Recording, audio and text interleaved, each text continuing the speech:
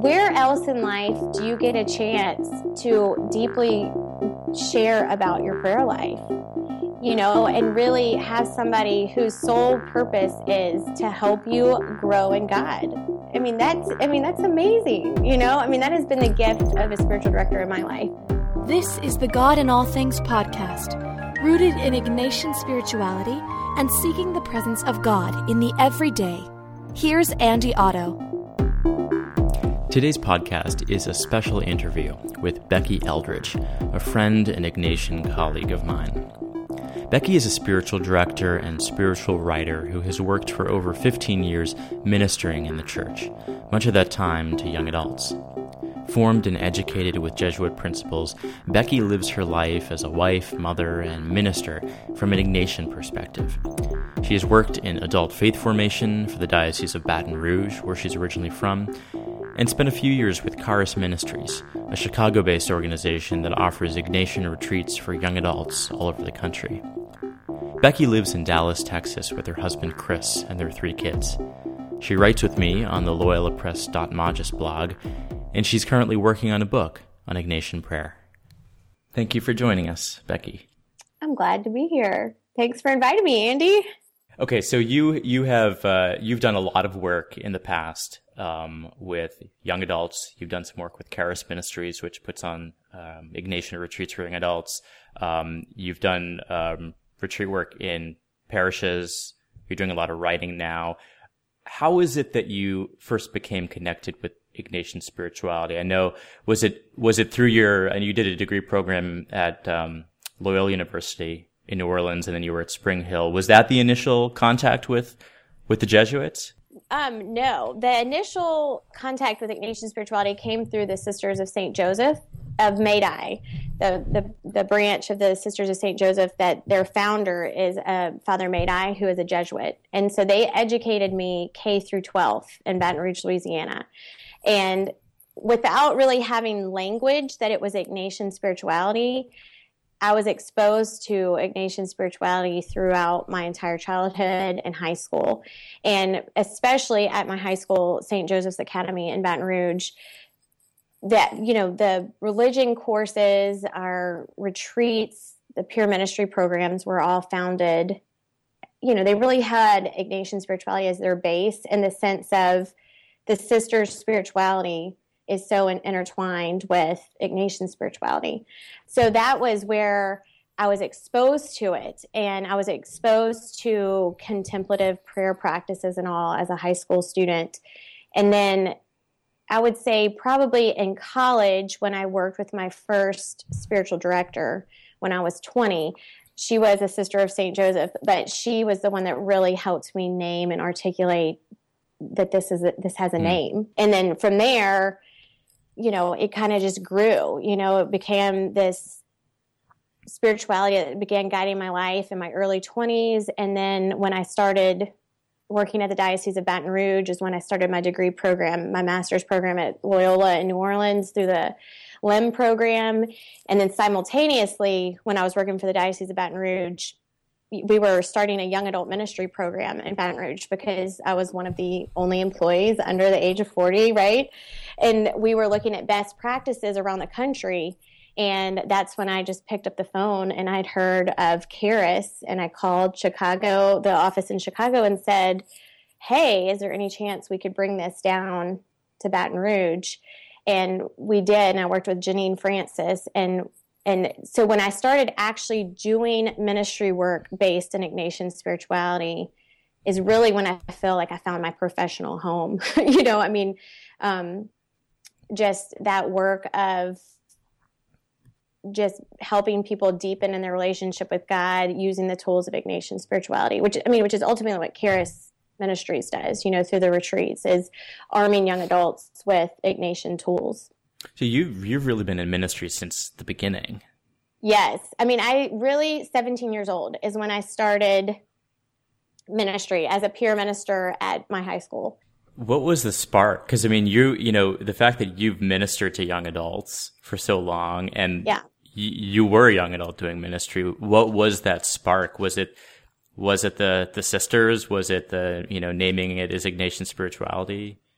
Yeah, I always say, and I wrote about this in the book I'm writing, their junior year was a huge moment for me that had a combination of confirmation, and there was a guy I was dating and a teacher that told me I missed the boat. Like, we were in a morality class and I was trying to defend my beliefs, and I couldn't.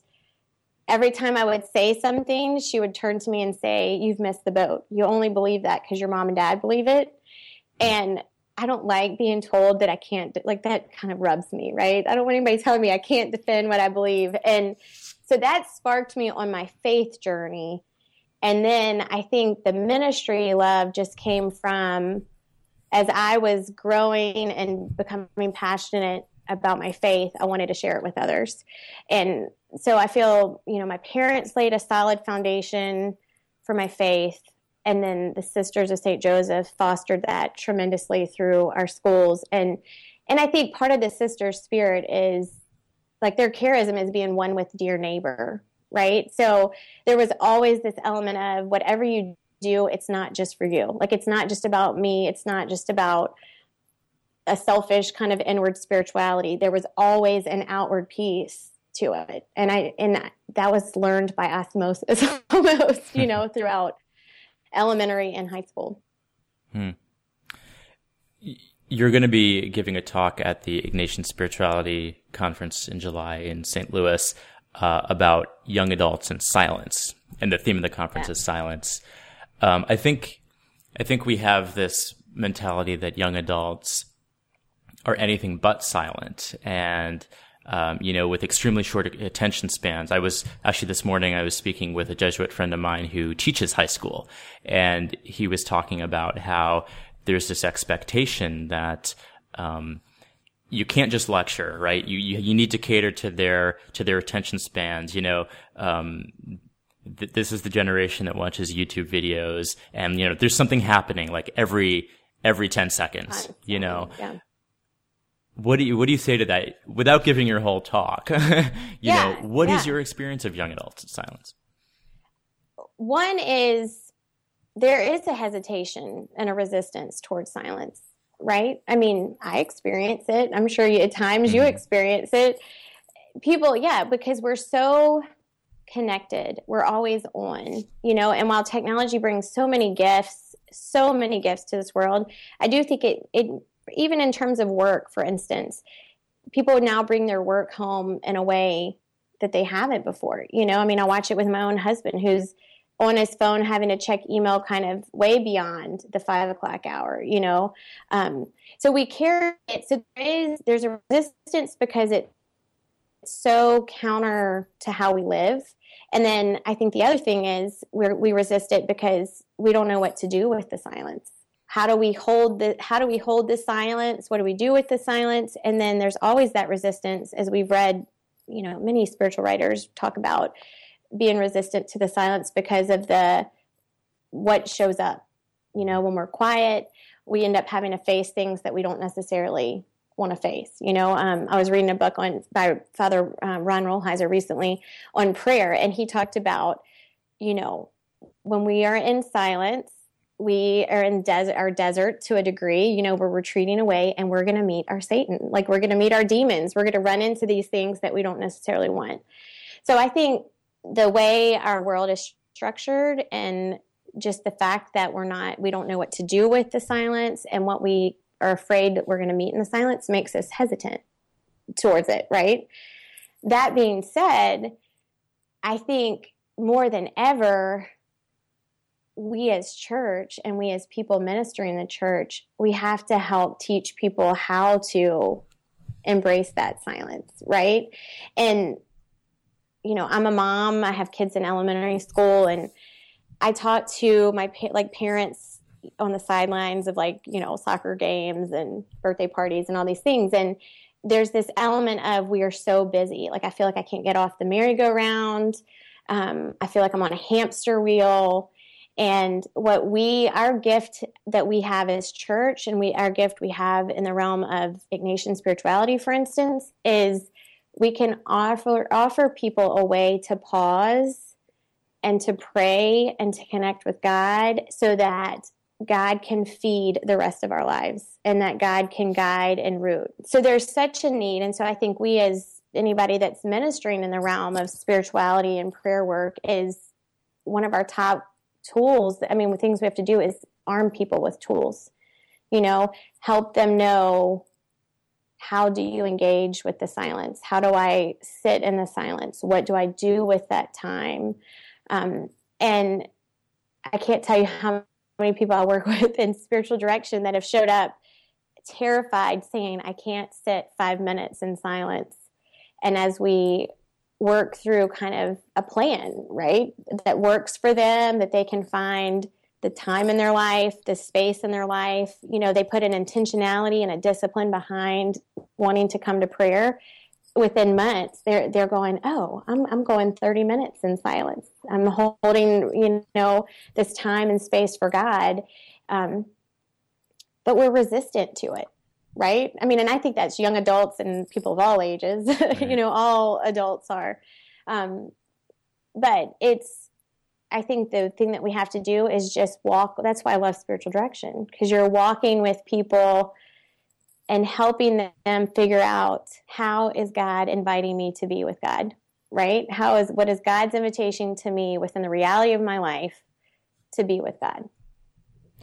You talked about tools, that people do love tools, and I think that's some of the success of a lot of the audio meditations I do, and people love that because it's a tool that really aids in prayer and aids in your relationship with God. Have you found that there's a particular tool of Ignatian spirituality that's especially helpful to young adults? Well, I have a little love for the Examen, right? I mean, I think the Examen is a great starting point, and it's one of the tools that I definitely offer people when they're first kind of coming to me for spiritual direction. Of what's so great about the Examen is, I think it teaches you to pray your life, right? And it teaches you to bring your entire life before God. And instead of life being separated into our spiritual lives and the rest of life, we're saying we're going to bring all of our life, all of our relationships, our work, everything that we've done during the day, and we're going to bring it before God and let God help us review that and say, all right, God, am I doing what I'm supposed to in my professional life? Am I living a life of faith in my relationships, in my friendships, in my marriage, in my dating relationships and everything? In my parenting, I bring my parenting before God all the time. And so I think the Examen is helpful because, one, it's got 5 steps to it, right? Which is very easy and doable and logical in the sense of going, this is where I start, this is kind of where I end. And I think that just kind of simple structure is very helpful to young adults that are overly connected and have so much coming their way, to be able to disconnect briefly and pause and go through 5 steps, reviewing their day, and bringing God into their day is very helpful. But it's hard, though, isn't it, too, at the same time? Because, I mean, I even struggle with, it's simple, yet you got to still make time for it. And, yeah. I mean, one of my Lenten practices was, before bed every night, I'm going to do the Examen, and I'm going to make it a habit. Yeah, how do you do that? How do you make it a habit? Even that's something that's so simple, right? That Ignatius said, if you don't pray any other prayer, pray the Examen. That's the most important. Yeah. Right? Yeah. Well, and he says that, and yet I find the Examen finds me when I need it, right? And I mean, there's always help in having an intentionality behind prayer and a discipline. I also have found through many, many seasons of prayer life that there are times that the Examen is not the prayer for me, right? It's not as much, and I know why Ignatius puts the value on it, and I think that we do. I mean, just like anything that we're doing with that's meaningful, we have to make the time for it, just like we would an exercise program, or if there's something that we're wanting a routine, for instance, that we want to establish in our kids' lives, for instance, as a young mom, you have to just kind of be very intentional and committed to it. But then I also think that we have to give God the freedom that sometimes there's another prayer method for us, that he, in a way that he's inviting us to be with him that might not be, whatever. I mean, and we could name a million prayer tools, so sometimes I want to cling to a prayer method because it's the one I know, right? And it's the one I'm comfortable with. Yeah, it's true that, God, Ignatius says God works directly with each one of us. The creature. Yeah. Creator works with the creature in a unique way. And so that may mean that, your prayer is going to be different than mine. And, what prayer method's effective for you, a different one might be more effective for me. And it might change, and 5 years later, another prayer method is more, valuable for me. Yeah. But like in a season of discerning, for instance, as I know you and I are both living a season of discernment right now, I think the Examen is such a powerful tool, because the Examen helps us. Again, it's like it's reviewing our day with God. I think of the Examen as, my kids and I have put puzzles together, and sometimes multiple puzzles at a time. And, this one time my daughter and I picked them all up. We were carrying them, put them away, and they spilt all over the place. And so she and I were sitting next to each other, sorting the puzzle pieces out, and we were looking at them and going, oh, is this one go in this box? Oh, does this one belong? And that is how I imagine the Examen. Like Jesus sitting with us, picking up the pieces of our life, and together we're looking at them and saying, this is what I'm noticing about, this is what I noticed about myself. Jesus is saying, this is what I'm noticing about you. Hey, this is helping you grow in your relationship with God. Hey, it's not. Maybe this one's not. Maybe this relationship is. Maybe this relationship's not. So in a time of discernment, that's where the Examen is so helpful, because you can pick up these pieces of your life that you're trying to make a choice about and sit with God and talk to God and have God kind of help you weigh out and say, this is what I'm noticing. The Examen to me is such a prayer of noticing. I learned the Examen in a silent retreat after Hurricane Katrina. That's where I'm from Baton Rouge. I was working for the diocese when Hurricane Katrina hit, and lots of family members were really affected. Suffering of people I loved and people I didn't know was everywhere. I worked at the diocese. Catholic Charities is right across the parking lot from my office. And so we had people coming in constantly. And people were asking me, where is God in all of this? I was struggling to name it myself because there was so much suffering. And when I went on a silent retreat, Father Matt Lynn led the retreat. He's a Jesuit. He taught us the Examen. Like, he sent something in us that we needed.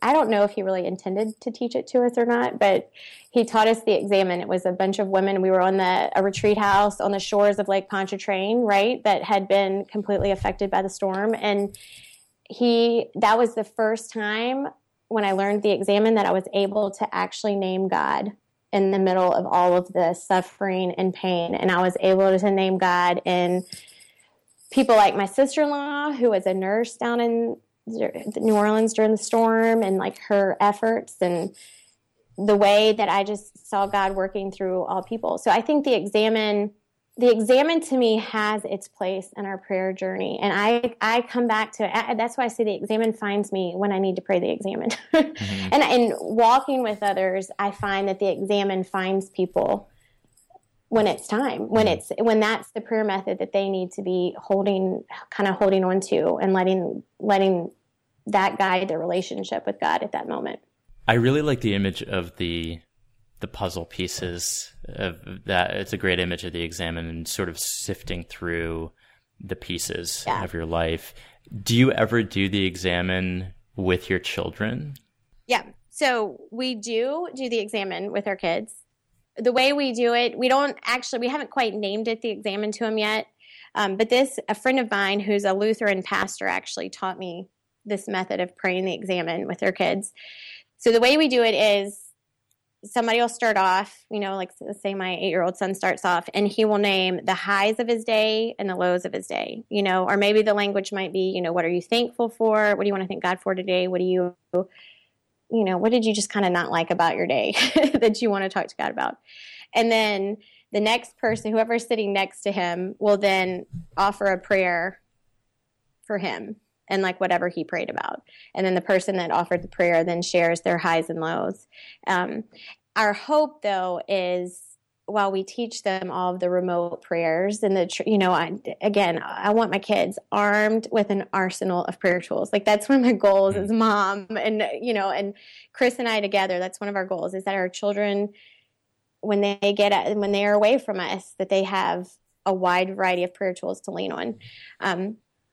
But our hope with the Examine is that they can bring God into their daily life and realize that they can turn to God and thank God for all the gifts of the day, and also turn to God in the things that in an 8-year-old and 5-year-old's world they struggle with. It's probably the one my kids pick to pray the most. That's great. Moving forward a little bit in the age, back to sort of young adults. Have you found, because you offer spiritual direction, I'm sure, to a number of people. I'm not sure if there are any young adults that are part of your part of that ministry, but have you found that young adults approach spirituality differently or drastically differently than those who are older or middle-aged? Not really. I mean, I think the driving factor for people, no matter what age they are, is they want to go deeper in their relationship with God. I find that typically people show up for spiritual direction because whatever they've been doing in terms of their discipline of faith and prayer has gotten them to a point, and they want to go deeper. So that to me is common across the 20-year-olds I work with, 30-year-olds, 40-year-olds, and there's a couple of 60-year-olds. But then I think where I notice it's the questions or the things that are kind of arising, right? Especially around discernment, like what young adults are discerning and asking, what is God's will for me is a very different question, I think, than somebody in their 60s who's close to retirement age. So some of it is, I think really that's the difference, is what questions are they bringing before God, and how are they how do they live their faith life in light of the circumstances of their life, right? So somebody that's some parent, for instance, that's sitting with me for and we're talking and meeting for spiritual direction, they're discerning, how do I pray and have a relationship with God I've got all these little people or older people that are in need of my time. But then like a single person is asking questions very differently, about their prayer life and what they're discerning and things. So some of it I think is more about the life circumstances. And I think when you look at young adults, which the bishop's target is 18 to 39, that is a slew of life circumstances. You've got single, in college, out of college, working, discerning work. You've got married, you've got divorced, you have some widowed, you have parents, not parents. You have couples trying to get pregnant, they can't get pregnant. You have so many life circumstances that happen in that 18 to 39 age range that, the bishops classify young adults as. It's a huge range. I read something recently where young adults, a 30-year-old said, I'm an adult. Call me an adult. I'm not a young adult anymore. Perhaps that age is earlier. Maybe we need to sort of narrow our understanding of that. And because, as you said, like life circumstances, you have to minister to those people differently. Yeah, I do. I've had conversations with other people nationally involved in young adult ministry across the country and about the title. And, I'm not always 100% sold that young adults is the best way to classify us. And, and let's talk about discernment. I would assume that those you meet who are even in their 60s, discernment And it's certainly Ignatian style of discernment is probably very new to them, even at that age, right? Yeah. I mean, and often the men and women that are, in their, let's say 50s and 60s that I meet with, they're saying, where was this? Like, why didn't I know this or learn these discernment tools when I was in my 20s or 30s? And that's where I just feel so thankful. I feel so thankful that somebody took the time, and many, many people took the time to teach me Ignatius's discernment tools and his wisdom of how you discern and how do you notice the movements of the Spirit and consolation, desolation. And that to me has been, because it's truly how I have discerned the many, many huge decisions that Chris and I have had to make. Is married life for me, or was I briefly discerned, do I want to be a nun? I was going to ask you about that, if that had come up, at some point. It did. That's a whole other thing. Yeah, no, I definitely discerned that briefly, but always knew deep down that my deepest desire was to be married, and especially to be a mom. Like, I always knew that was the core of, I don't want to say the core of who I am. God's the core of who I am, but that was a big piece of my call and who I am. So, so that discernment to me is, we all need that. And we're all, and the whole thing to me about discerning is, what is God's next right step for me? And we all, no matter what age, no matter what life circumstance we're living through, want to know that. What is God's next right step for me? What is God's will for me? So how did that change when you got married, now that you're, having to discern with another person, with Chris? Yes. That's such an interesting topic. I think so discernment then became, what is God's next right step for me? What is God's next step for Chris? And what is our next right step? How does all that fit in together as a family? And it's an interesting balance, because Chris does his work in prayer and his work with his spiritual director, and I do my work in prayer and work with the spiritual director, and then we have to talk about it. And I think sometimes that's where a tool like the Examen, here we are again talking about the Examen, is helpful. And Chris and I don't necessarily sit down and pray the 5 steps together, but what we more do is individually pray it and then come together and dialogue about, what are we noticing, from our prayer, from our conversation with our spiritual directors, from just, our own conversations, where I always boil it down to where we always say, where do we notice an increase of faith, hope, and love? And where do we have a decrease of faith, hope, and love? Consolation and desolation. Which is also, And, and sometimes those words are big and scary to people, so I don't always label them as such when I'm first working with somebody, but that's how Chris and I go about making decisions. And you mentioned spiritual direction, and for me and for my wife, spiritual direction is really important for both of us. Yes. And we'll always, once we have direction, we'll always tell each other, how it was and what the fruits that came from it. And it's really been beneficial to our relationship.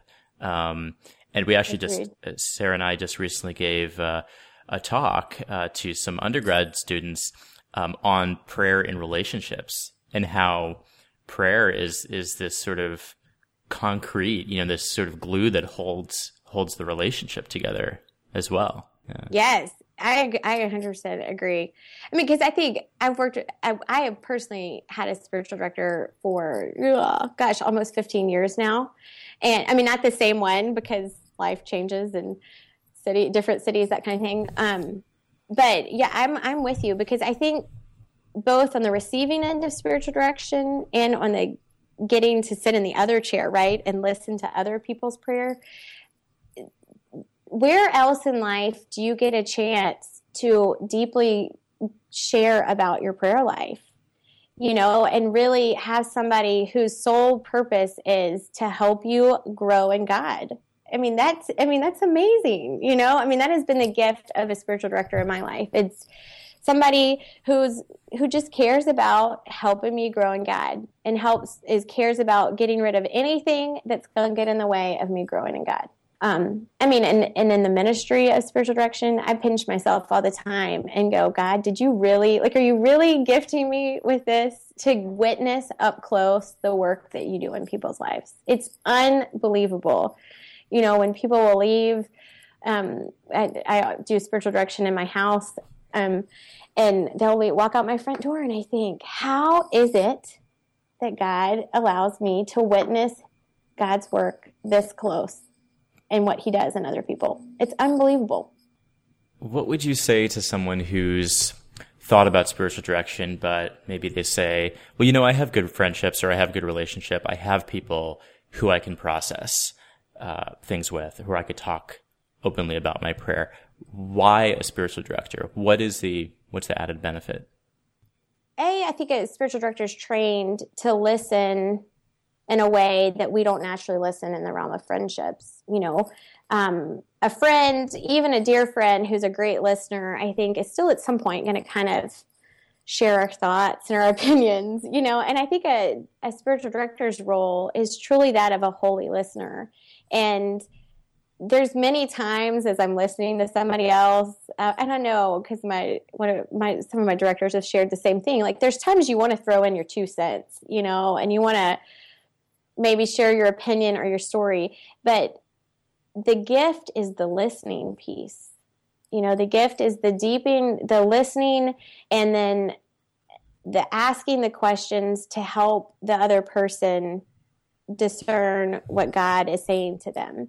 And so I think that our friends are key pieces, right, in helping us grow in God and our support system and our humanity. We need friends. Jesus had friends, and friendships serve their place and are so good and holy and everything. And spiritual direction just in general helps us grow deeper. You're doing a lot of writing lately, and there are a lot of different places that you write, but tell us a little bit about what your book is going to be about, and what that process is like. Yeah. So the book is on prayer. It's, the working title right now I have is, Everything is Holy Now. And the whole premise of the book is to encourage other people to create space for prayer in their life and to create space to connect faith and life.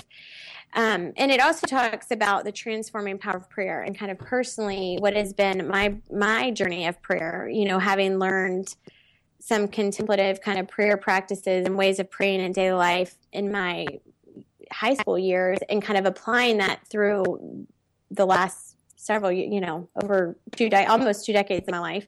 Ultimately, the way we are with God, our being with God, really impacts our doing, and as we continue to pray in our daily life, it's the Ignatian idea of being a contemplative in action, and the fact of the matter is we can by coming to God and bringing all of our life before God, that then allows God to direct and guide what we do with our lives. And I'm sure you've included the Examen in your book. Yes, I have. I did. Actually, the story of the puzzle I was sharing is in there, and I talk about how I learned the Examen. Becky, thank you so much for taking the time to share, your own insights and love of Ignatian spirituality. You are welcome. Thanks for the invitation. It's always fun to collaborate with you. To learn more about Becky's ministry, you can visit her website at beckyeldridge.com. And if you're interested in finding a spiritual director, there's a link on the post that companions this podcast at godinallthings.com, where you can locate spiritual directors near you.